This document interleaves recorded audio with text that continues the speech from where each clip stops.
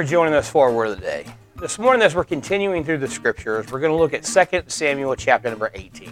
And as we discussed yesterday, in the life of the nation of Israel, David is king, but Absalom, his son, who killed his half-brother because that half-brother raped his half-sister, has been in exile, and David has allowed him to return, and now he's come back to Jerusalem. He's actually been allowed back in the king's presence.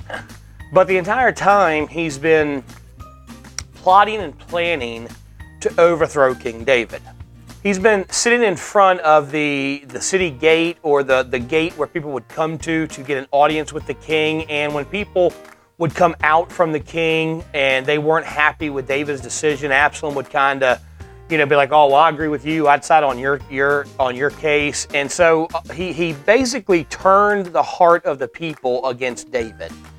And eventually he gets enough people that he thinks he has the power and the size army needed to overthrow his father, to kill his father and claim the throne. So he attacks Jerusalem, and David flees from the rebellion, flees from Absalom, and hides down by the Jordan River. But while he's there, there's a battle going on in Jerusalem, basically for the future of Jerusalem, for the future of Israel. Who's going to be king? Is it going to be David, God's anointed? Or is it going to be Absalom, this son of the king, who has started a rebellion against David to claim the throne for himself? And through the battle, Absalom is riding his horse, and he gets his hair caught up in a tree. Now, Absalom had very long hair, and he was very proud of his hair. He would weigh it every year, and it was just these long, flowing, beautiful locks.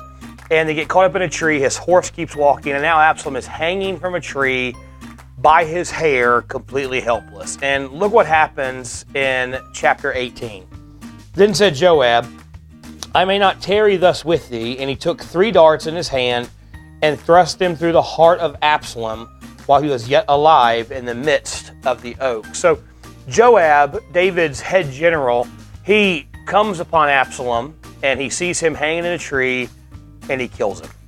He takes the life of this young man who had risen up against the king. And there's nothing wrong against Joab. Joab did what he was supposed to do. He was the king's general. He was to protect the throne.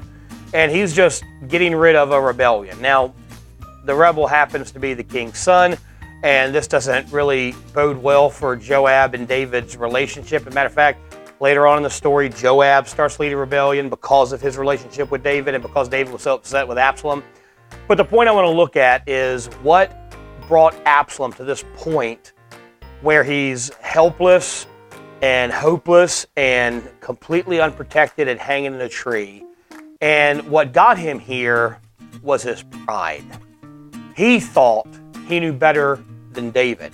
And David is God's anointed. David is the man that God has handpicked to be the king over the nation of Israel. Is David perfect? No, of course not. David's made mistakes. David's had sin.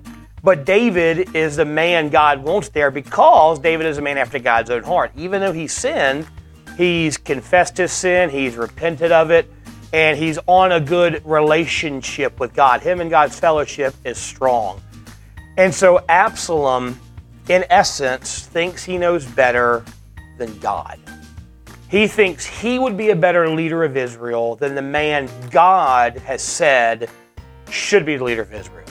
And pride always leads to destruction. The book of Proverbs tells us that pride always comes before a fall. We, as God's children, need to watch our pride. We don't need to think that we're better than anyone else, because we're not. Well, a lot of times we look down on people who are in difficult situations. Maybe they're dealing with drug addiction or mental illness, and that's caused their life to take a drastic turn. And, we look at them like, oh, well, they're addicted to drugs, or they're into this sin or that sin, and we look down on them.